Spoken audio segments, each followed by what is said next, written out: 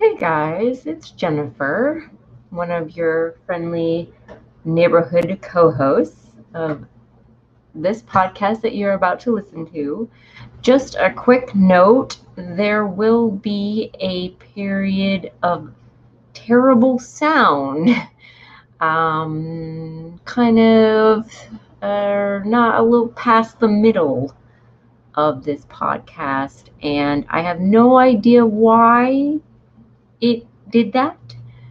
It is on our guest's sound, but it was fine before, and I don't know what changed.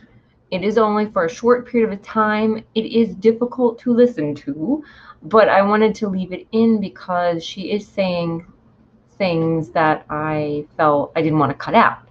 So just bear with us. It will be ended soon. There is a title if you're watching this on YouTube when that happens. So I apologize for the bad sound, but it is temporary. Okay, thank you. Enjoy the episode. Bye. Hello, everyone. I am Jennifer Braverman. And I'm Ellen Selm. And welcome to our podcast, Stories from the Earth, where we explore mankind's relationship and connection with the natural world. Today we are going to be talking to Jeannie Dunn, Director of Red Moon Herbs in Asheville, North Carolina. As a professional herbalist and North Carolina native, Jeannie has been wildcrafting and making herbal extracts, oils, and salves for over 15 years. She studied formally at both the NC School of Natural Healing and One World Healing Arts, but her herbal roots go back much further to a back-to-basics lifestyle infused in her as a child. Jeannie picked strawberries, canned vegetables, and pulled weeds from row crops with her parents and 3 siblings on a multi-generational family farm in Efland, North Carolina. Today, knowing the powerful healing properties of those quote-unquote weeds that she used to pull, Jeannie happily uses them in her fermentations, herbal extracts, and fun medicinal elixirs. Spending time in the garden and formulating new elixirs is the most fun with the business for Jeannie. In downtime, she likes to take walks with her goats as they wildcraft together and hikes or beach trips with her human kids and partner, Michael. So welcome. And I apologize if I pronounced your name wrong. Oh, no worries. People get me confused with Janine Davis from NCSU. So all the time. And it's just yeah, it's close. Just transpose one. I mean, you're very different. So, but the names for Janine though. So what? She's inspirational. So that part's that we can inspire each other. I hope one day I can inspire her as well. We got a chance to hear her chat. We went to a forest farming conference. That was really cool. Nice. Good. Oh yeah, for our area for 30 years plus now, so it's really good. But she brought a lot of attention to herbalism for those old tobacco farmers or Carolina farmers who want to transfer their talents to something else. Yeah. Especially when they talk about how it's Western North Carolina's rocky hillsides aren't ideal for farming, but then it's like, oh, but look what you can do. Yeah, a very small space. Good for herbs. Yes. Well, maybe we'll have her on one day as well. That would be really cool. Maybe we'll have both of you on together. Okay, all right. Yeah. So tell us a little bit about yourself and describe how you got into herbalism and what sparked this interest. Sure. Yeah. So in the mid to late 70s, my dad lost his job. So all 4 of my grandparents were tobacco farmers, but then they transitioned to produce and the you pick, we pick strawberries and other things. So that's where I learned the canning skills with my mom, dad, and my grandparents. But my dad lost his job, and it kind of is like, you get more creative when you've got time on your hands, but also you're like, well, how are we going to get groceries? So he built a cob oven. He built an outdoor grinder and made a shed over both the cob oven and the grinder for wheat. He started raising bees. So we would make whole wheat bread. We would grind the wheat, and then we'd make whole wheat bread as a family. they started putting, you know, the catalogs you get in wintertime. They put different fruit trees in the yard. In the 70s, I was little, like kindergarten. And then in the 80s, my mom was more of a weed eater. She started eating dandelion and violets and chickweed and different things, but mostly dandelions. And she kind of got made fun of because nobody understood that in Piedmont, North Carolina too well. But she would probably be my first herbal influence. Wow. And then, yeah, from there, I think, flash forward to 16 years ago when I was about to have Sophia, my first child. And we're a blended family. I do have a stepson now, Sam, who's also 16. And I think it just hit me, you know, not only I can grow produce, but what's going to happen when one of us is sick? So that's when I started really diving into herbalism more. Like I want to use some of the things that I saw growing up walking in the woods, you know, bloodroot, mayapple, black cohosh, blue cohosh, these things we did pull that were in the rows, you know, learning more about those. And I had already come to Western North Carolina because I felt really drawn to the mountains, like many people say they are. There's something about it. They have to be here. And so my goal was to come here to speak and learn from and take a walk and learn what was growing in the woods or in the meadows. So what was your herbal education like, both, you know, formally and informally? It sounds like you kind of started on the journey just teaching yourself and learning from your mom, whom I'm assuming is kind of self-taught, and then you went from there. Like more hers was the Back to Basics book. It's that hardbound book. You know, you could find out how to build a spring house and, you know, putting food by and this kind of thing. My sister Wendy's another big influence. She puts food by and grows. And then, you know, some of the Foxfire books. You know, some of that early stuff. Then I guess I started collecting some of the field guides and just kind of flipping through because it was before, you know, plant apps, right? So you or it's really great now because everybody can share this information and say, what's this? So much faster. But sometimes I think we don't learn when we're just asking someone else. And then when I came to Asheville and said, okay, I'm about to have a baby, I want to dabble in this, you know, of course I'm making like elderberry syrup and things like that, but I really wanted to get more of a handle on identity and then the medicine making part. So what teachers I had were incredible because it was a variety, you know, like energy healing, and then someone else would be a special, like Mark Williams, Corey Pine Shane. Now we've got Abby Artemisia in this area, those that specialize more in identity. That was always so intriguing for me to try to keep adding to what I don't know. But yeah, just making, you know, even herbal first aid.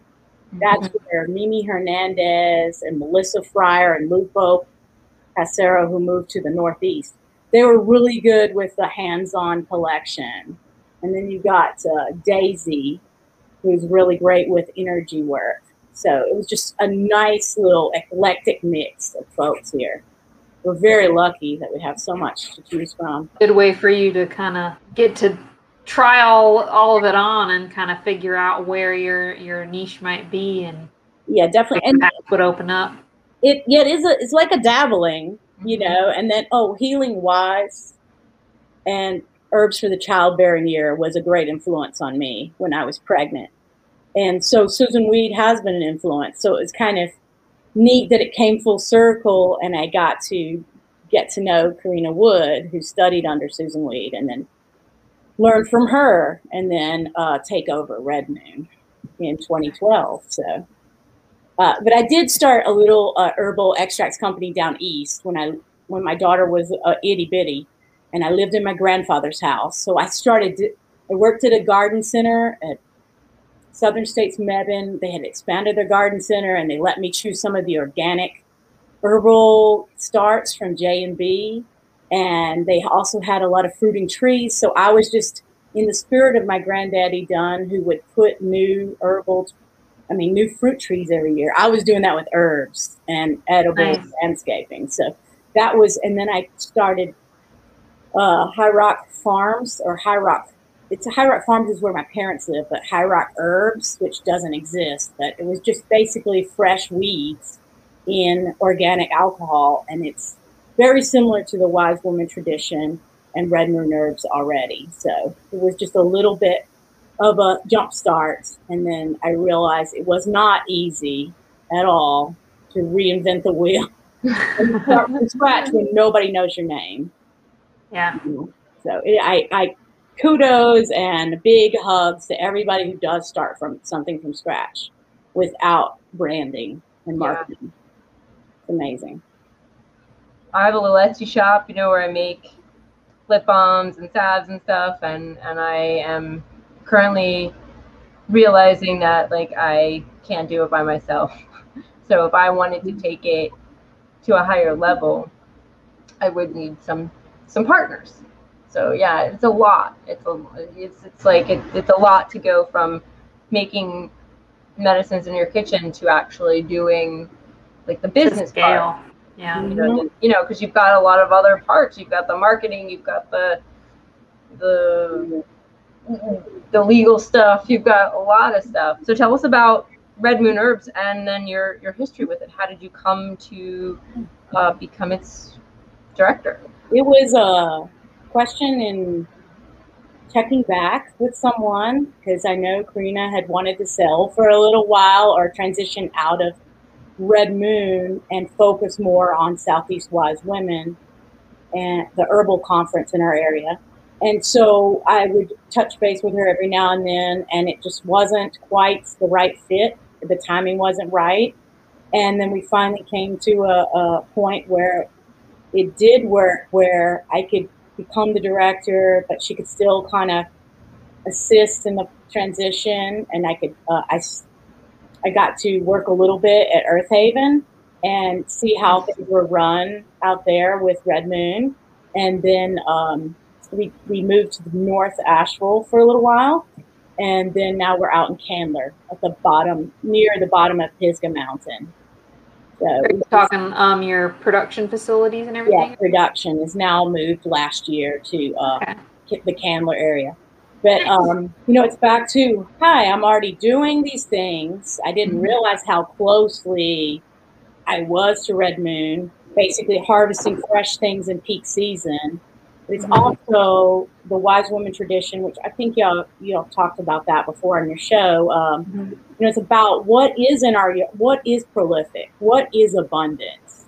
And so it makes so much sense to harvest weeds, that some people unwanted things that are extremely medicinal, and they're having to fight for survival in the wild. And for me, that means heavier and higher constituents, or greater medicine, or, it just feels right when you go into that, because it's like, wow, how potent is this? It's just like you're taking it and as soon as you harvest with gratitude, and you're not feeling bad about the sustainability, because it will just sprout back up. You're able to make medicine right away. So even when we work with local farmers, we are getting it the same morning they pick it, and we're processing it immediately. So our processes are, it's early spring, it's young herbs and shoots, and then now it's more flowering tops, and then in late fall and early winter, it will be roots. When the energy goes back down, we'll be considering the root harvest. And we leave things, even though, a lot of herbalists say 6 weeks, we leave our roots in about 3 months, even if it's medicinal after a couple of weeks, and we could start decanting and taking a little bit of the tincture. We try to leave it a little extra. So just out of curiosity then, it sounds like Red Moon does a combination of wildcrafted sourced herbs as well as local farm sourced herbs. What would you say percentages of one over the other? Do you get more that's cultivated, or you get more that's wild? We're starting, just because the challenges of getting enough material, we're starting to get more grown, locally grown Appalachian in North Carolina. So I'd say it's about 50-50 at this point. Yeah. Nice. And very little out of state, but we have had to, due to something, crop failure, too much water, not enough water, we have had to get out of state. And it's challenging, if any of you have ever tried to get fresh in the mail and you're dealing that's for USPS, yeah. So we've had some fails there. So I really do, I'm always looking for new growers and Appalachian sustainable wild harvesters as well. With that, there comes some education, and I want to talk to people and get to know them. We have such abundance here. It's incredible. Do you all grow any yourself? Given your farming background, do you grow some on your own property? Or? Yeah, my family in Eflin does grow for us some things, naturally, not certified organic, but naturally no spray.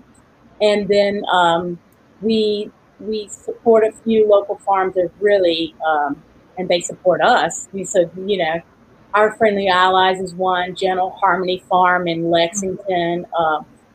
We have a few others that are up and coming, Mountain Herbal and Hot Springs. But there's a few that are really taking off, and I love to see herbal farmers that are scaling up. We are starting to grow some stuff at the church, at my own personal home here. We are also growing some things, but it's more like start. We'll be able to take 5 pounds or 10 pounds off of a couple of things this summer, but it'll be the first time we're actually able to, where we didn't have to put it on someone else's land. We also have arrangements with other farmers who say, I don't want to pick this, but you can come get it, and then we'll exchange herbal products or a little cash for the appreciation of letting us pick and harvest. That's awesome. It's usually wild weeds on a farm. So. Well, if you ever need any mugwort, just let me know. It tries to take over my property. Took over Ellen's garden a couple years ago. Yeah, there was a little bit, and I was like, oh, the ladybugs like it. I'm going to leave this little bit here for the ladybugs. And then it was like, oh, you've welcomed me into your garden. I will grow everywhere. Everywhere. I'm trying to get different patches established on more the perimeter of the property so that I don't have to feel bad about knocking the stuff back in the garden every year. But I had a bumper crop of mugwort to make smudge sticks from. It's definitely one of my favorite plants. I mean, Ellen wants to grow stuff, so other stuff besides mugwort, like food, a little food garden too. Yeah, Mm-hmm. yeah. I'm starting to try to get some medicinals established here and there in the vein of forest farming. So I'll grow it over time, even if I'm doing it even if it takes me into my old age, to get a fully established forest farm. That's the end goal. So what would you say inspires your herbalism or inspires you about herbalism? Like to the point that, that became such an identity for your life. Obviously there's a lot of inspiration there. And that's more than one thing. One is the generosity of the plants is first. Like, even though I love humans so much, and I want to see everybody thrive and do well as humankind. I just can't believe how, sometimes we take a little and they just keep giving. So that is an inspiration. I look to them. They bring me calmness too when I'm had a really bad day. Just to go sit with the walk with the goats and the foraging with them. Just being able to sit by a creek and meditate with the plants is really a big thing. And then just my kids are an inspiration because it gives me hope for the future when I see that they're listening, even if they are like, nah, that's not my thing, that's your thing. I hear them say things to their friends, and it gives me hope that, yes, they do know how to make these things. That Sam's helping some, Sophia helps some, and their friends have even helped a little with wildcrafting and harvest and preparation, and that's inspiring. And then that they care about others. They want to see this medicine get to the marginalized communities. So sometimes I'm like, are we just in a bubble, or is this? I hope this is a global disease caring. Like it's as viral as some viral things, you know, that it catches on and people care about people regardless of what they look like or who they love. And that inspires me.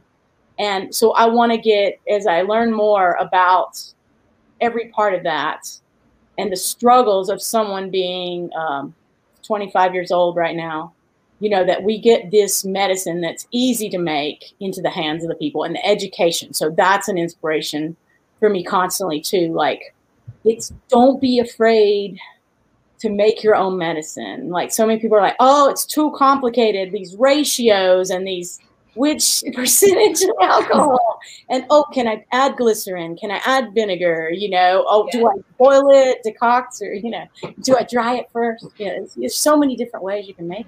Also, when I occasionally get feedback, if I've had a really hard day, but then someone says, this one plant helped my eczema, plantain oil or comfrey oil, or I had such anxiety about this past year and skullcap got me through, or motherwort. You know, when you hear that connection they made with one plant, and then they may want to grow it, or they may want to sit with it at somebody else's garden. You know, that's the thing that challenged me the most at the beginning. I was frustrated. I would see these dried herbs and I didn't know what they were.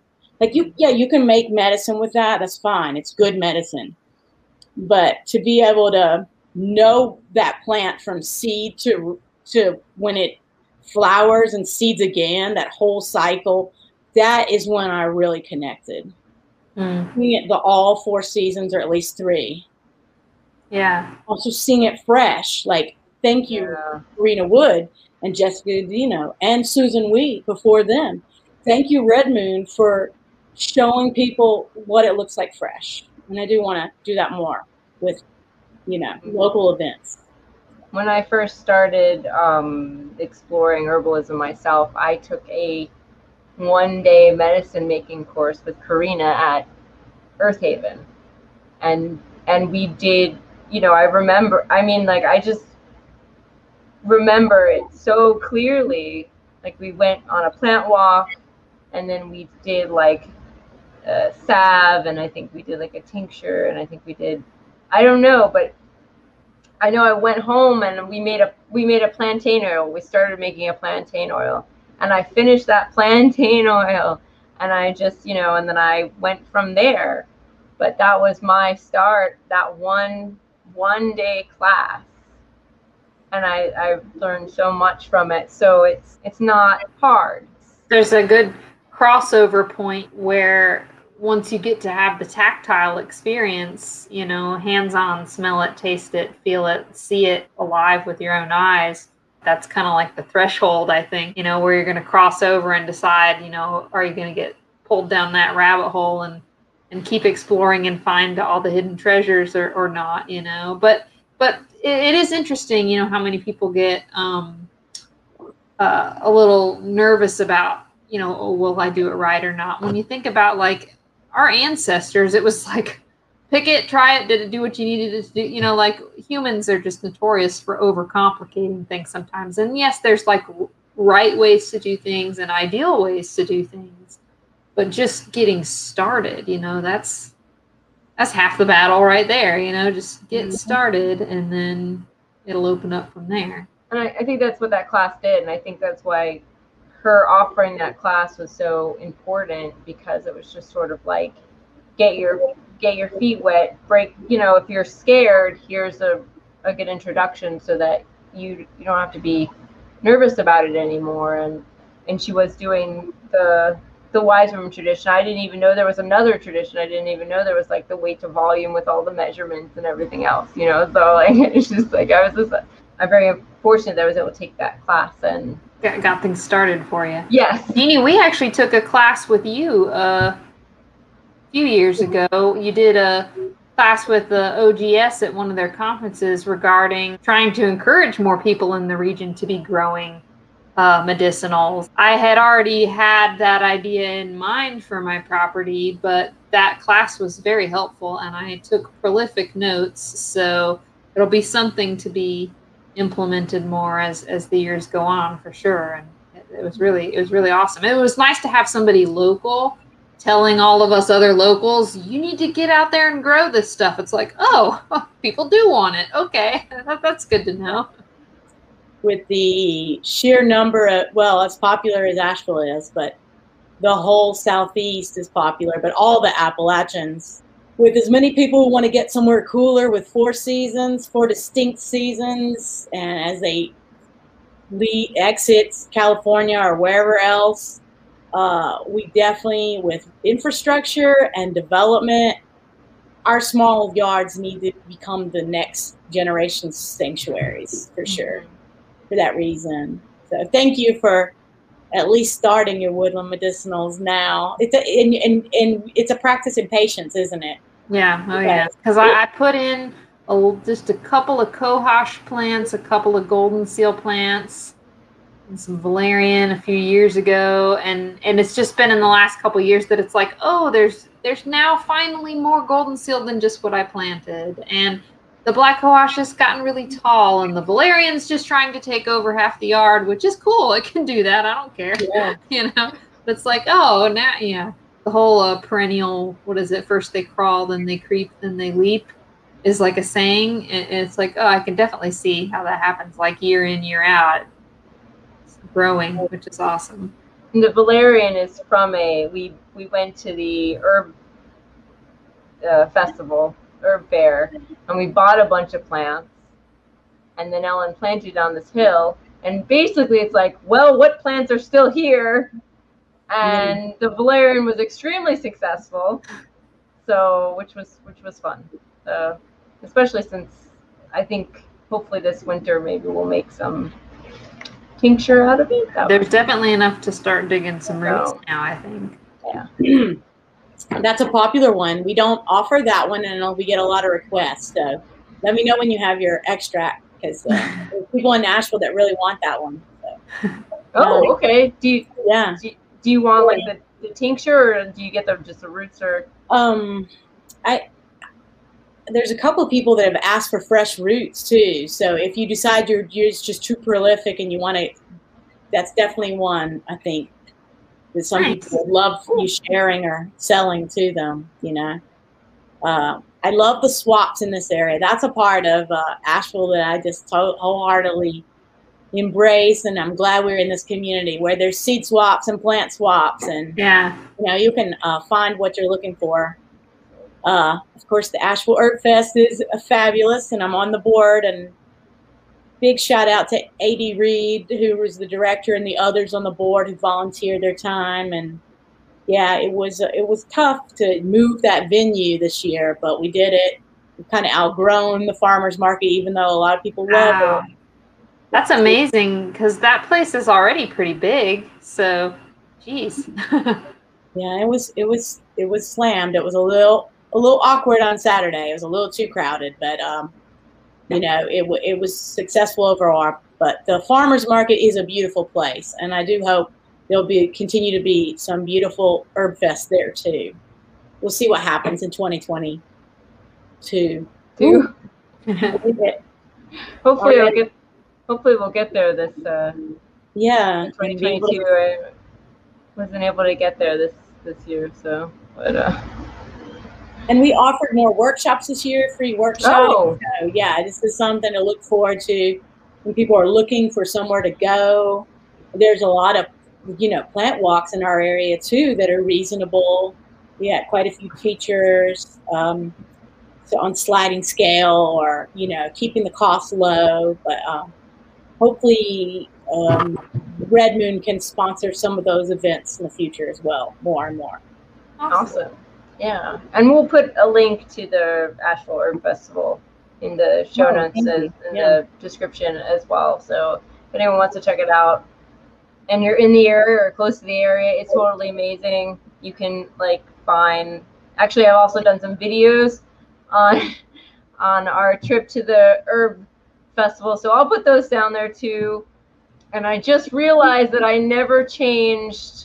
If you're watching on YouTube and you see you're not going to see the little symbol for the Stories for the Earth. You'll see my little pink tree. That's from my other YouTube channel, so I apologize. I forgot to change the graphics. But so yeah, I documented that journey when we bought all those plants for Ellen's land and the valerian, and so I'll put that down so everyone can see sort of the amazingness of, because when you go to a nursery or a plant store, you do see some medicinal herbs, but you don't see the range of medicinal herb that you see at the Herb Fest, which is really, really cool. It is an educational experience just to walk around and talk to the farmers. And forest, there's more forest farmed herbs too, which is fabulous. And a lot of products. I mean, you can come by and say hi to me and other, like Lori Collins Jenkins was there this year, and other makers. It's a good networking experience, even if you're not there to buy plants. There's a lot of makers. Awesome.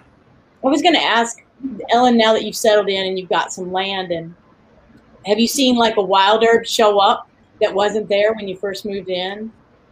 Is there anything? Because that's what I love to see that happen.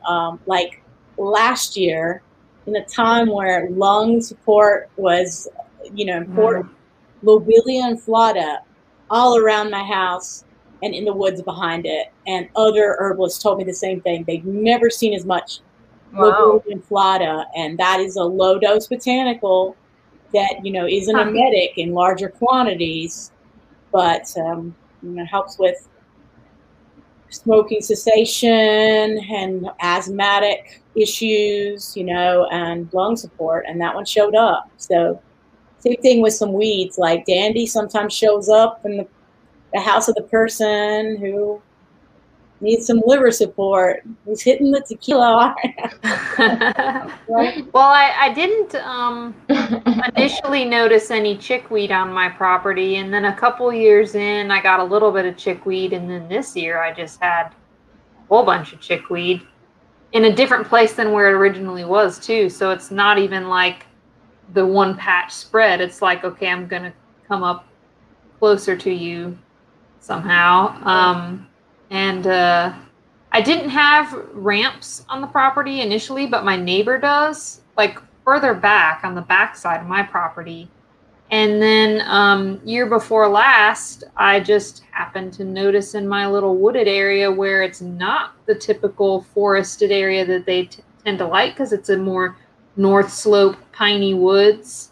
But there were a couple of ramps in there. So I'm like, okay, well, maybe if I just let them be, they'll do their thing. And it's not, since then I've gotten a few cut root heads from a friend who has a bunch on her property in order to try to start some on another area of my property where it might be more conducive for ramps, just in case the volunteered don't make it. But yeah, I mean, it's definitely been fun just to kind of wander around and see what there is to see and learn the uses of what is here.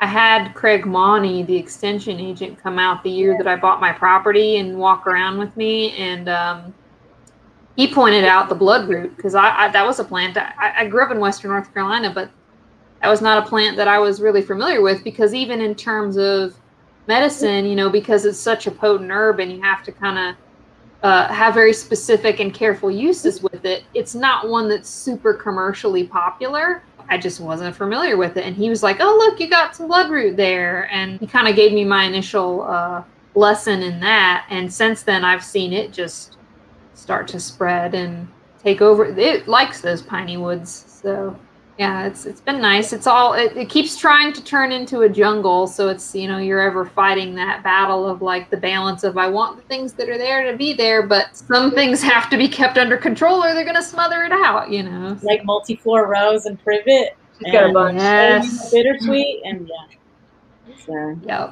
I'd like to think that since I don't have any land, I live in town, and I use Ellen's land to wildcraft on, I like to think that she has plants pop up because I need them. I was like, I need chickweed, and that's why she has the chickweed. Well, yeah, and then the violets spread. The violet. Like you needed the violet oil, and now I have like way more violets. Yeah. Say it out loud, and the universe provides, right? Yep. Definitely. The plants are definitely listening. phenomenal how that happens. Even if we didn't say it out loud too. Sometimes we're just thinking it. Yeah, our violets, by not cutting the grass for a while, and the violets kind of spread, and then we just cut around them now. They're just one big circle of violets. Oh, that's cool. So, yeah. I was using my parents' violets, and they had this row of forsythia plants and bushes, and the violets grew under them. So they were like a whole bunch, and they were all protected.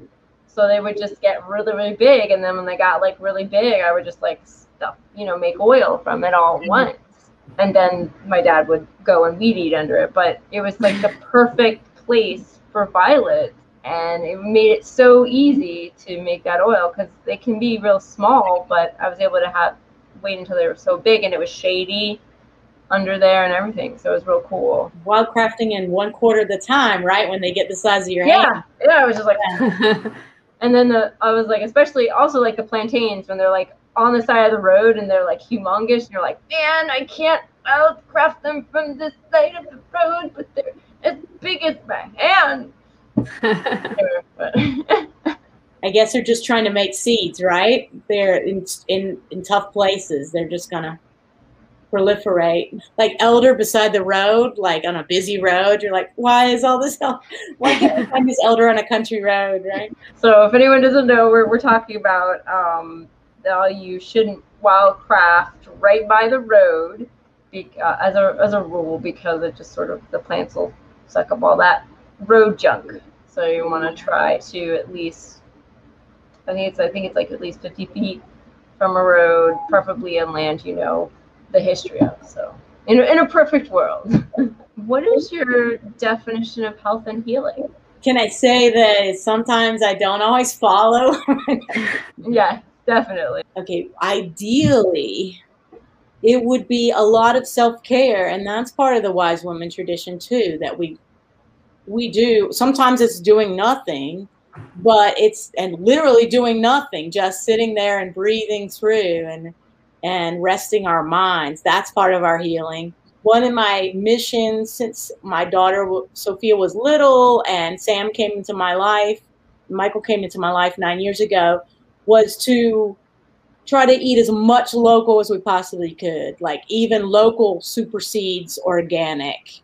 I don't want high mileage fruit as much as I can.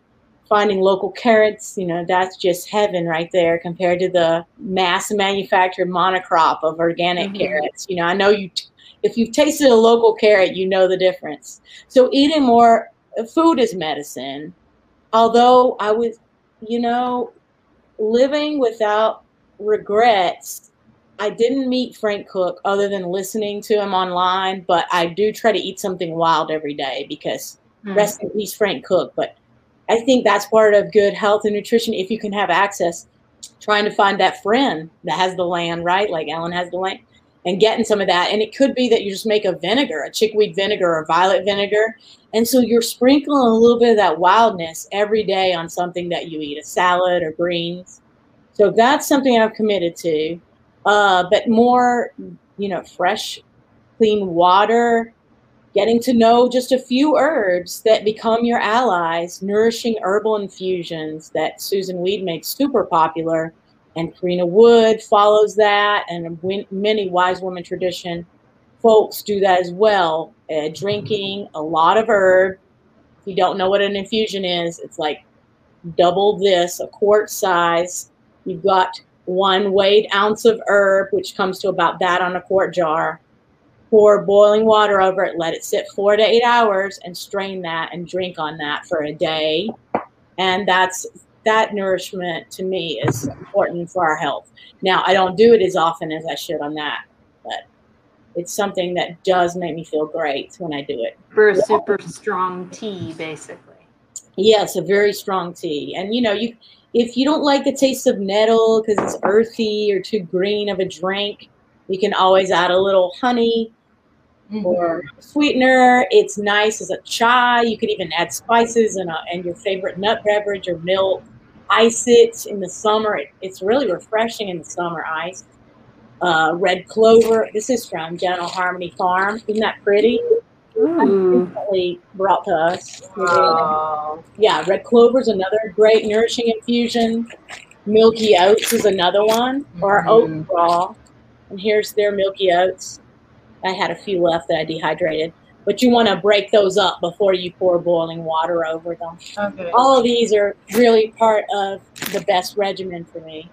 And a little downtime away from everybody's grain.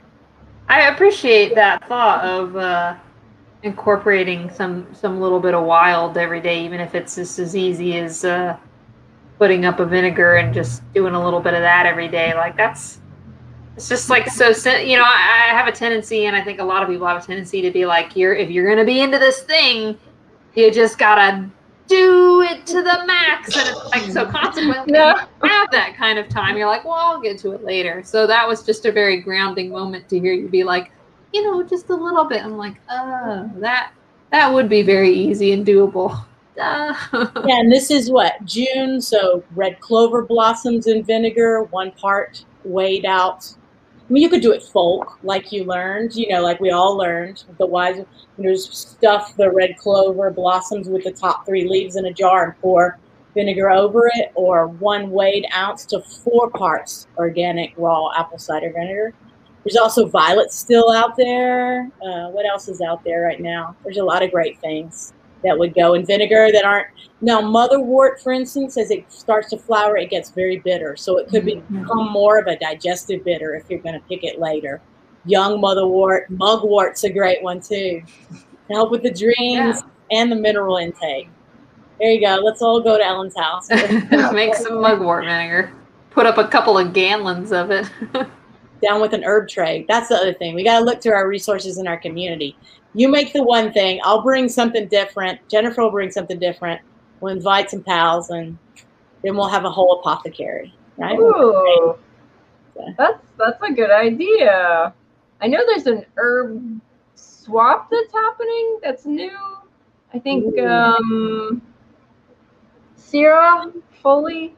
Yes. Started that. Yes, I did get some plants and leave some plants. That was really nice. So if that evolves into herbal extracts and vinegars and oils and salve swap, that would be wonderful.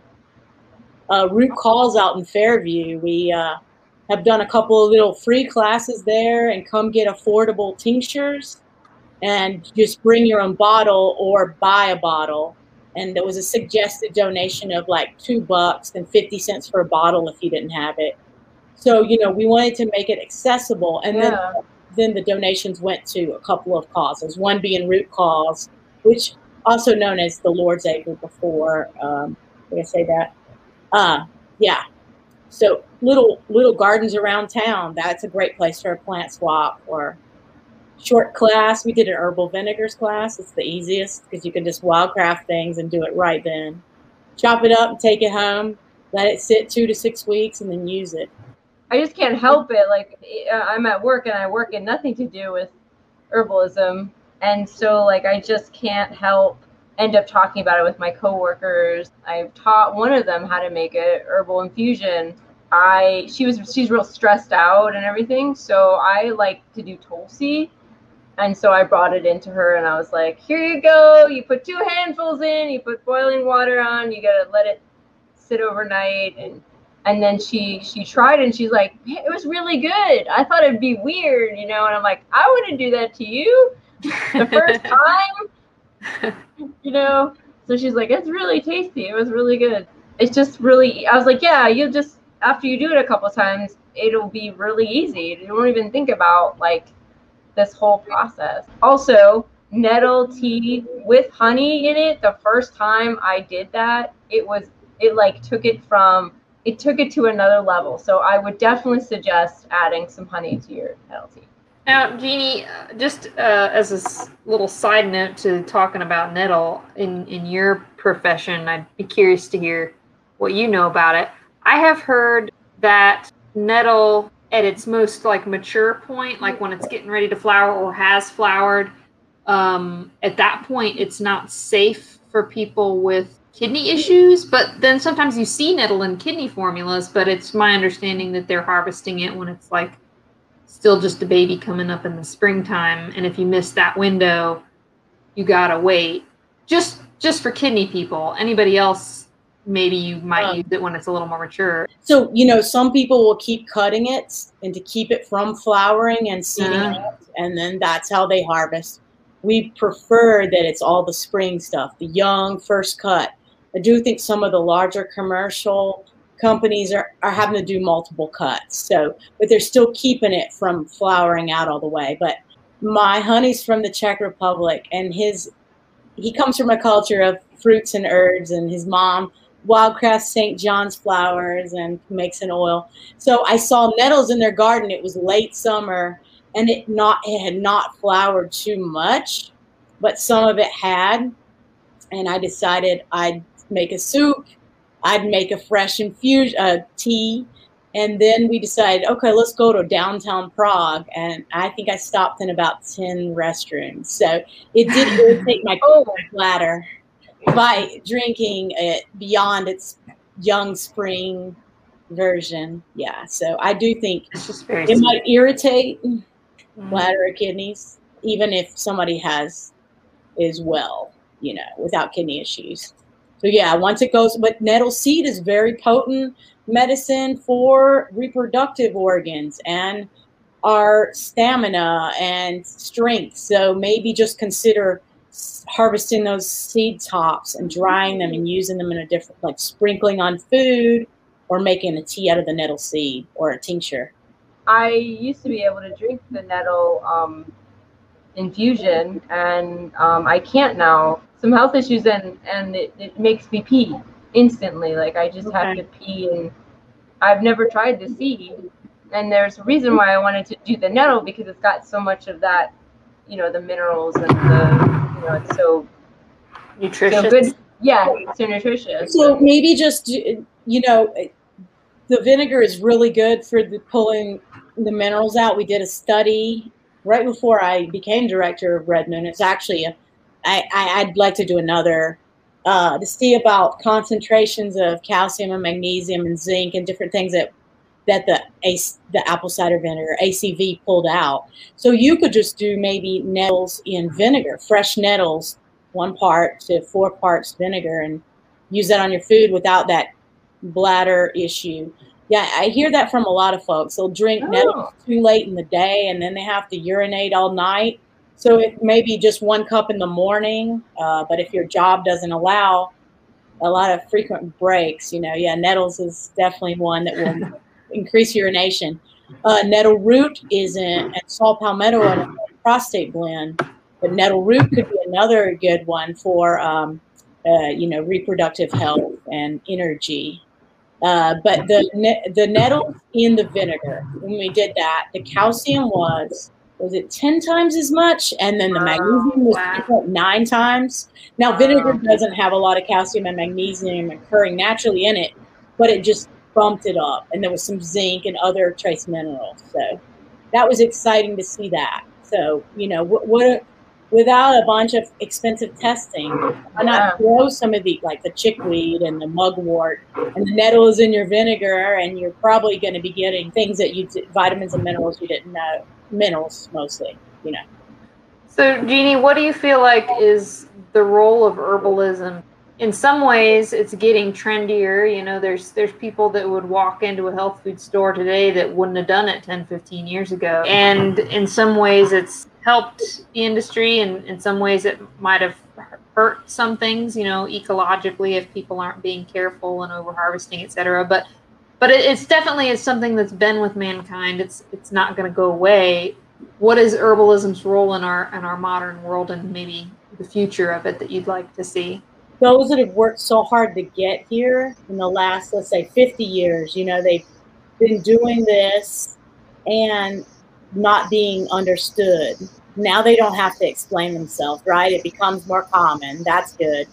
I am concerned about the overharvest of certain things. Like people will jump on the bandwagon of like moringa, kava, kratom, and then then you've got the FDA coming down to investigate these opiate-like, products or things that are pain relievers or stimulants like ephedra You know, it got taken off the market. But my heart warmed a lot last year with everybody growing, asking more questions, being more attentive. Maybe they just have more time on their hands. Maybe they thought about their health, you know, during the middle of a health crisis. But it felt like people were wondering, what's the future of my kids going to look like? Oh, let me do some container gardening on my patio, you know? So I look for the day when we do care about the forest more than the trees and the pulp, the paper pulp, and the furniture harvest. You know, that, like, look what's underneath that tree, please, for a minute. So that's something I'm super passionate about. I do support United Plant Savers. I hope more people will follow. Even if you're not a member or supporter, follow what's on the at-risk list. It's changing. Follow, you know, what is for what. That's the other list, you know. Think about growing it, because like, some of these things have great substitutes. They're weeds. Like golden seal. Golden seal should probably be back, not just at risk, but endangered. And I've never seen it in the wild. I've seen ginseng in the wild. I've seen gentian in the wild. I've never seen golden seal in North Carolina in the wild, unless someone wild simulated it or forest farmed it. So maybe I'm not getting out enough. Maybe I just need to get out more. But, you know, like, we've got the Japanese barberry that's in the woods. That has berberine. I know golden seal has other constituents that make it special. But we could be harvesting yellow root, which is prolific by the creeks. And you could still, like, just do a partial harvest and put it back. You know, you don't have to use it all. Barberry, mahonia, these things that make nice substitutes. You know, let's look into those. But what is herbalism? It's going to be affordable health care for everybody. And, you know, I know that's a line already, the health industry, and it's going to get integrated more. I know we keep saying we wish that would happen, but it is. There's going to be more pop-up shops with first aid and, you know, herbal medics, but then I do think we see more. I've seen in hospice, I've seen nurses practice healing touch and Reiki as someone is exiting this world. I've seen more. Overheard someone say they were looking for Tamiflu at the CVS, and they said, just go get you some elderberry extract. And that was the pharmacist. And wow. Yes, we have arrived. So that's what the future is going to be. Integrate my niece. One of my nieces is studying to be a PA. I would say that, you know, she's going to integrate herbs and other techniques and body work and energy healing. And her generation, and she's a millennial, will be the ones that will bring it to the, you know, where. And you've got doctors saying, hey, this is not in my wheelhouse, but tell me more about it. And they're open to listening to people. I'm sure they're hearing the same things. You know, like people are like, well, I got to use this CBD. This works, right? I hear everybody's using it. But at least they're open to saying, if that's going to help you and there's no herb-drug interaction, yes, you can use it. Yeah. So that's what I think herbalists are going to have to maybe even work in doctor's offices one day. And the day that we become part of the system will be a very celebratory day, right? When it's an insurance write-off. I would love that, and I would have loved to be able to study herbalism at a university and then go work in a doctor's office and practice. That's what I think that back, you know, when I discovered this thing called herbalism, I'm like, yes, I'm interested in it. This is what I want to do. This is what I want to be a part of. if there was such a tract, if there was such an opportunity, then that's what I would go into. And there's a need. I think that the need is just going to be so great that it's just going to kind of nudge the system in that direction. That's what I think you're saying, and that's also what I hope. And if enough of us speak out and say, this is what we're doing, right? This is what and it's not that we're saying no science. Right, yes. We appreciate science. We appreciate surgery when it's necessary. We're just saying this could be helpful. And after surgery or before surgery to prepare your immune system. You can do these things, right? I actually just wrote an article when I advertised my business locally here in Haywood County. I sometimes write little articles for this local paper called Positively Haywood that just goes out to mailboxes in this county. And the one that I just wrote for the upcoming month is kind of focusing on helping people make that realization that what we sometimes consider like alternative medicine really isn't so far off the mark, because there's at least 40% of our pharmaceutical registered trademark drugs are still plant derived, or then on top of that you've got fungal derived, bacterial derived, and so we're even modern medicine isn't as far removed from the natural world as some people sometimes delineate in their mind. And I was just trying to write this little short piece to get people to think about, because the more we can be thinking complementary from both sides of the fence, the easier it's going to be for it to hopefully meet in the middle and everybody kind of help each other out instead of trying to butt heads all the time. And we're not saying pharmaceuticals have to go away. Oh no. That's compliment. So. There's a place for herbal medicine. There's a place for these medicines. There's a place for acupuncture, massage, and all of these things. And they're not congruous. They're not. They fit together. They can work with each other. And it's a puzzle piece that's just missing from our healthcare system. I as a patient over the years have had to bring that in. I'd have to do my own herbal part and then go to the doctor and marry them together by myself and sort of, it takes a lot of effort when you're not feeling well, doesn't it? It does. If you don't have an advocate saying, "Oh, did you remember to drink this infusion or add these supplements to your regimen?" Sometimes I forget. Or you're trying to get someone else.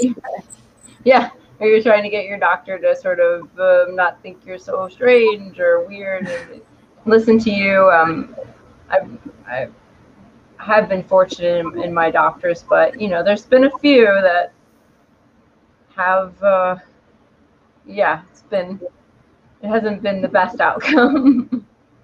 It's a process. Delays over. They're just not getting it right. No, and it doesn't mean we don't respect what they do. It's just a little respect the other way would be nice. That we didn't have as many years of school.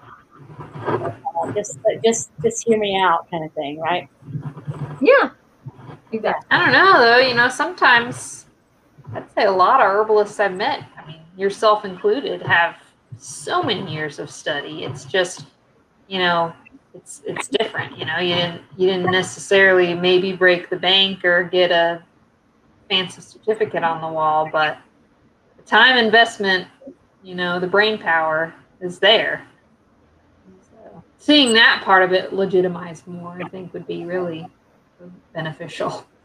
Jeannie, so what are some ways that you like to connect with the natural world and stay grounded in these crazy times, especially that we've been going through this last year, but even in general, the self-care piece you were talking about? I think when I get to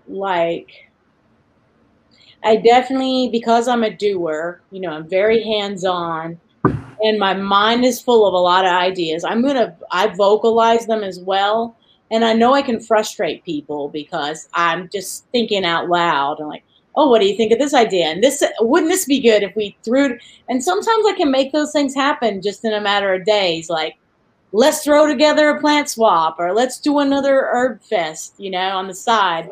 And it just tends to flow. But my mind is not very restful sometimes. So to get my hands in the dirt literally will calm me down, and my mind can just kind of go blank for a bit. The petting the goats. I love cats and goats. That helps. Taking my shoes off and touching the bare ground with my feet. That's also helpful. And getting body work, energy work. I have a cousin that's in the Burnsville area who's fabulous, and I think like Sarah is it Sarah Thomas? Yeah, that the folks that have studied under Sarah Thomas, a lot of times they have a similar practice, and that work can be very healing. And being able to plant something and just see it through the seasons, once again, that is just a big, that warms my heart. And then to be able to share it with people, that keeps me going on my path. Kind of keeps you in touch both with the earth and the community. It's definitely a time to say no. That is a challenge. That has been a challenge for me because I want to be so involved, and there's so many fun things to do and so many events you can attend. So being able to just say no for my own health and getting grounded again, taking an afternoon off, taking a walk, putting my feet in a creek too. Yeah. Water, earth, and air together.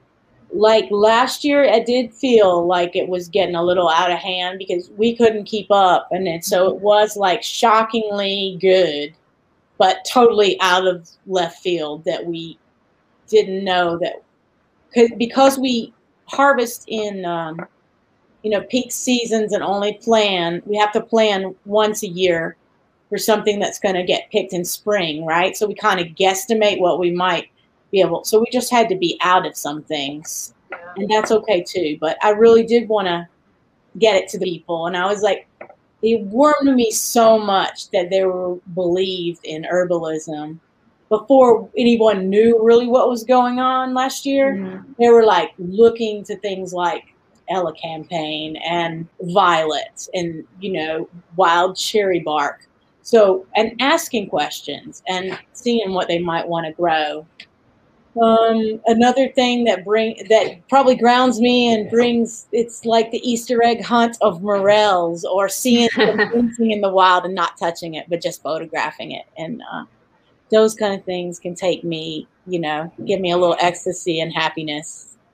And so carving out a little time to go do that, whatever it is, whatever season it is, like, if I see Osha in the wild, Eastern Osha, Ligusticum canadensis, I haven't seen much of that. So we did see that this past year, and that made me really happy to see that in spring. It's like Mother Nature's scavenger hunt. Yeah. Totally. Yeah.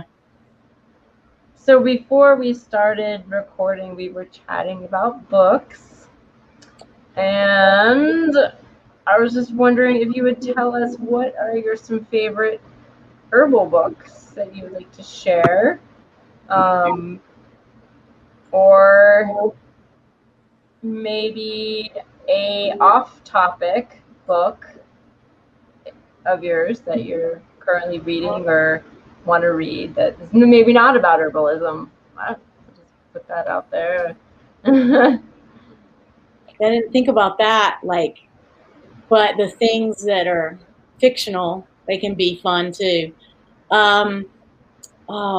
It's been a while since I've read this series, but the Isla, Clan of the Cave Bear, that writer. Mm-hmm. I love that book. My dad did me a sweet favor, and I've misplaced the paper. He took and wrote down every herb that was mentioned in that book. Really? And yeah, because she's an herbalist from caveman times, as she evolves.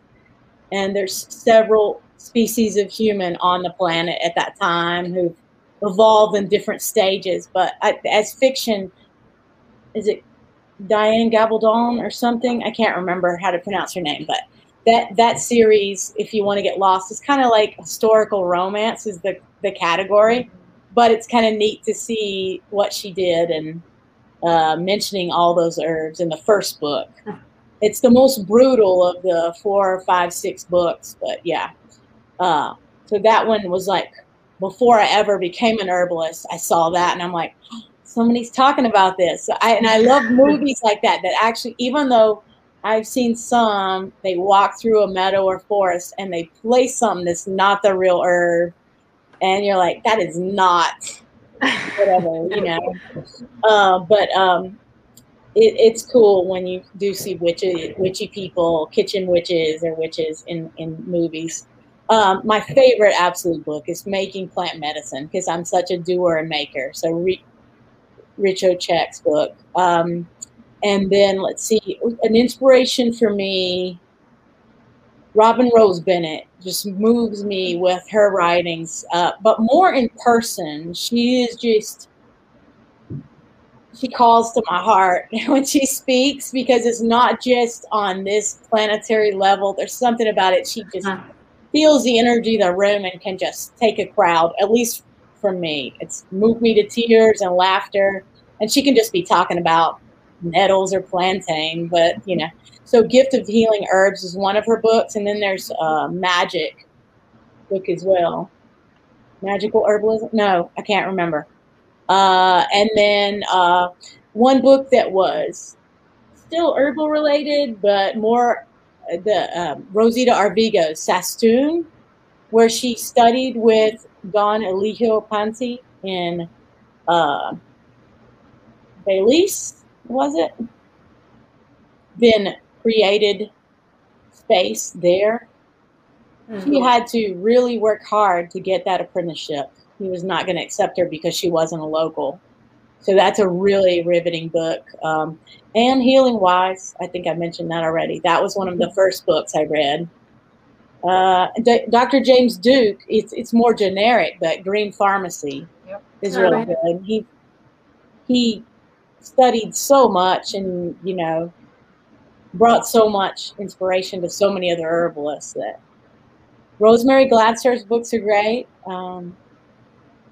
I like recipes, and it's always fun because you can make something with one of her books.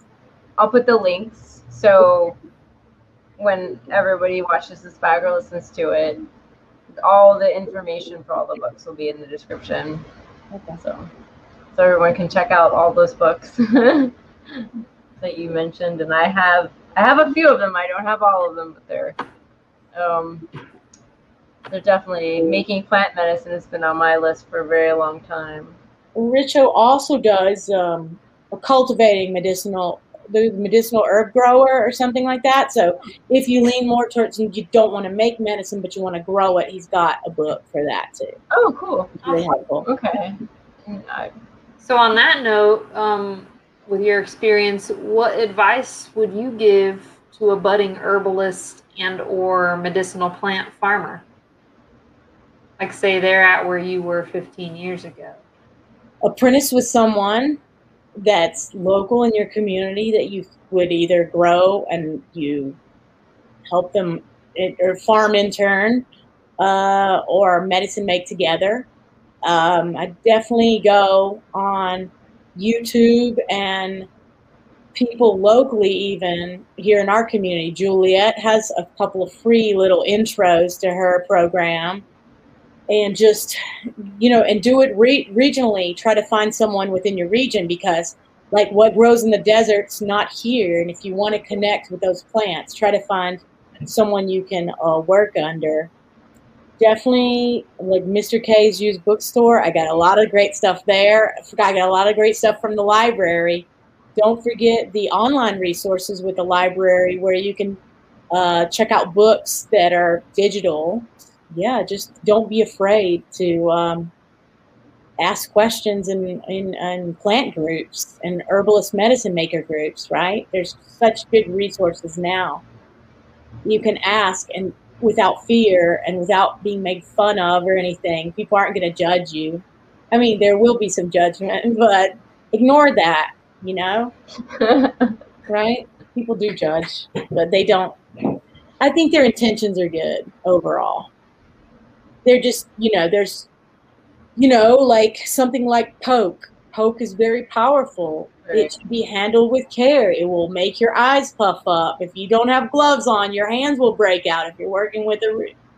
So, like there are some, and making sure you properly identify something, with a mushroom and the few poisonous plants we have in our area. But if you get, under the wing of someone and you're willing and able to do the dirty work, they're very grateful to have you. There's a lot of herbalists I know that feel a little overwhelmed, or gardeners, they could always use an extra set of hands, so they'll help. The local gardens, the root cause appreciates volunteers. I think there's other gardens around town. Ask around and see. We started, my daughter and I were helping at the school garden, but you can be a volunteer at a school as well. You could always use more edible landscaping, right? But the books, free. They're free at the library too, And they also have our library has the library perpetual library book sale, and they're, you can go in there and they're like, maybe $1 or less, which is really cool. So also you can find things in there to buy if you wanted to. Well, maybe it's time for a book swap too, right? Oh, yeah. Well, I don't know. And book swap. You can't give them up, can you, Jenna? No, I can't. So I'm like, that's gonna be hard. My copy of my Rosemary Gladstar's, oh my gosh, it's her herbal book for women, and I'm forgetting the name of it, but it's falling apart because I've used it so much. So I bought a new copy, and then my friend at work, the person who I taught how to make the tea, she was having some issues, and I was like, well, here's this book, and I was like, I'll loan it to you, but I was like, you never get the books back, so basically I wanted to give it to her anyway. That's great. Yeah, that's a good concept too. Just like, if this doesn't come back to me, it's okay. Yeah, I was like, because actually a new copy is like, they're like $12. So but I knew that she may not accept just a straight out gift. So and she listens to this podcast. So hi, Heather. I want to. You worked all day, right? Before this, I did work today. Yes, I did. I'm impressed. But Still going strong. Yes, definitely. Well, my work is for the money right now, and this is for the love. So one day I hope to marry the two and do what I love for money, but right now, yeah. Oh my gosh, my brain is spazzing out. I totally understand. I'm a part-time realtor, by the way. Oh, are you? And I've done property management of, things for personal and affordable housing. And it's near and dear to my heart to do some of that in the future that integrates a little bit of herbal gardens with some affordable housing in the Buncombe County area. So I hope those an idea whose time has long come. yeah.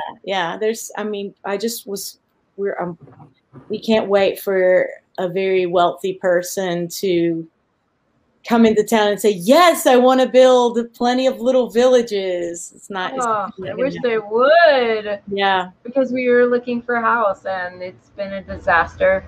It's been it's tough. It's tough to show property. They get snatched up before. Yeah. You can even show it. So. We had to back out of a house that we finally were able to put an offer on, and got that far in the process, but it didn't look like it needed a lot of work, and it did need a lot of work, and we can't like we don't have a lot to do. We just have the money to buy maybe a house, Mhm. and we don't have the money to fix too much on a house. And the issues are that a lot of the houses that are in our price range need work. Yeah, it's becoming more and more challenging. Yes. Yeah. There's going to be hopefully systems in place with some modular stuff or something coming down the line that's still earth friendly and modular. Let's hope that will show itself one day soon. Someone's going to have the idea to help with the kind of the situation, because Asheville has if anyone lives in Asheville, you know about the housing and everything. So that's a whole nother topic. Yeah.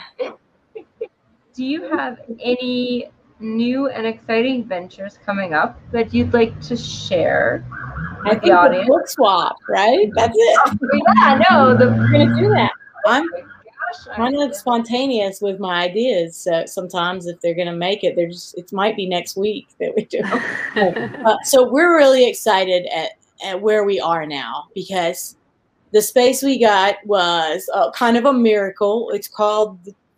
It's a Red Moon production, but we also call the chapel the Church of the Holy Basil. And so we'll have some events out there. It's a little far out, 30 minutes to downtown for some. So the concept might be that we just do day classes where it's more like bring your lunch. We do one session in the morning and then something in the afternoon and picnic together. So for Red Moon, we hope to have some wild food dinners, some really cool topics, maybe even a music venue or two, because the chapel might seat 80 to 100 people in times when we don't need to socially distance. But it's still, if you are interested in using the space that's not our production and order fulfillment, give me a shout via email. It's Jeannie at redmoonherbs.com, and I can supply that for the community. The thing it's free for the rest of this year, and then there'll be a low cost if someone does want to use the space for the day. So that's the most exciting thing we have going on. And we're putting some gardens in. So as they build, people can do like a walking educational thing. There's a little bit of forest behind it. So hopefully we'll have a walking trail with woodland medicinals soon. But maybe by next summer. Yeah. So you're branching out into some educational areas. That's small. Really... Yeah, and hopefully work up to a weekend workshop retreat, because something passionate for me is not being a prepper per se, but being prepared, emergency preparedness, grid skills, bringing some of those teachers. We have a lot of those earth skills folks in the area to come in and teach one of their skills. Like I love Nancy Basket for kudzu basketry, and she does pine baskets as well and other things. Some of those teachers could be featured, or it could be a weekend of got lost in the woods, how do I survive, that kind of thing. And teachers like that. So that's our goal. So it sounds like it's a pretty big space you got, like the buildings and the land is.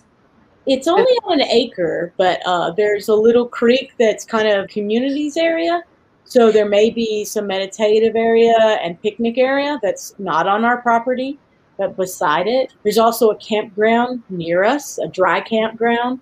So people could put their tents there and just pay that property owner. So there's room for some retreats. Yeah. And yeah, the church is probably 1,200 square feet it's a small church, but we have a little kitchenette and a double sink for these kind of classes that's separate from our production area, and a shower and a restroom. Yeah, that's a good setup. That's awesome. So will that be something that folks can find an online presence for separate of Red Moon? Like it'll be the Church of the Holy Basil will have its own website, have its own Facebook, etc., to keep up with what you're doing? Or well, for now, redmoonherbs.com. We sometimes just have a classes link there, so I think we'll put it there for now. But yeah, it might just evolve to where it's so big that and the community participates, that becomes its own thing. That would be great. I don't see why not. I don't see why it couldn't get there. Yeah, and we do take apprentices or interns a couple at a time. So if someone does want to intern with Red Moon, it's a 4 hour to 8 hour a week commitment for 3 months. And then you learn a little bit about some medicine making skills and some processing. It's not all just fun and games, and this is, sometimes it's bagging herbs or helping in the garden. But we're not taking apprentices at the moment, but we will in the near future. So you can email info@redmoonherbs.com if you're interested in apprentice or internship. Are those, because I work like during the day, Monday through Friday. So is that something that like someone could do who work those time of hours, or yeah, it's a little challenging, but occasionally there might be something on the weekend, but usually it's a Monday through Friday opportunity.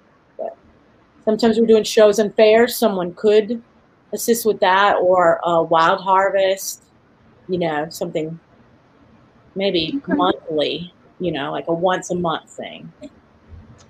I did not know you guys offered internships. That's awesome. All right. And there's some product trade for the hours you put in. No pay, but there is some products. So. And you get to learn, though. So yeah. So hopefully more herbalists are going out there, and some are relocating and planting seeds in all the world, right? That's the goal.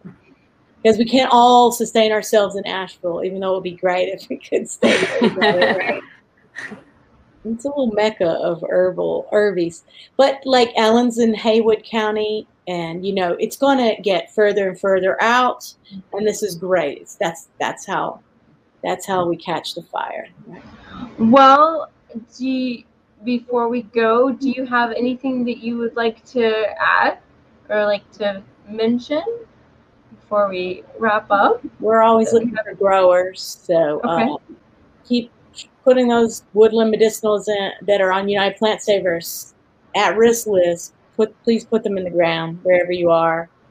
And you can always email me if you have a question about how you do some of the things we're doing in Asheville as far as plant swaps and medicine making days, or herbal first aid, herbal medic, some of those events that happen here.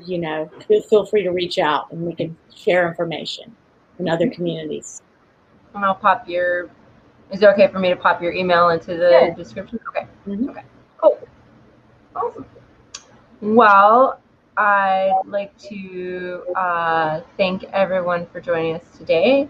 I'd like to thank Jeannie for joining us today and chatting with us. And all the information will be in the description. If you're watching on YouTube, they'll be in the show notes. If you're listening on Anchor or Spotify, follow us on Anchor or Spotify. We're on YouTube. We have an Instagram. We have a Facebook group. If you'd like to join us there. Also, if you would like to support this podcast with your dollars, you just go to Anchor and go to the support page, and you can support us for $1, $5, or $10 a month. We appreciate that. It goes to help us take this show on the road so it can do some traveling, and now that we're all vaccinated, go to herb fairs and conferences that are not in Asheville and showcase all that awesomeness. We are going to be having a little bit of a summer vacation for the show here and take the month of July off from podcasting, but we will be resuming in August with hopefully a couple of exciting guests. I'll name drop one of them, but we're working on getting Linda Black Elk, who is an indigenous ethnobotanist, herbalist, educator, and water protector who helped organize and manage the medic tent at the Standing Rock pipeline protest, which is how I found out about her. But we'll hopefully be having a really cool chat with her whenever we come back in August. And we are moving to a new format. We're going to twice a month instead of 3 times a month. We're going to be having episodes drop the 2nd and the 4th Wednesday of each month. So thank you again for joining us, and we will talk to you next time. Bye, everybody. Bye.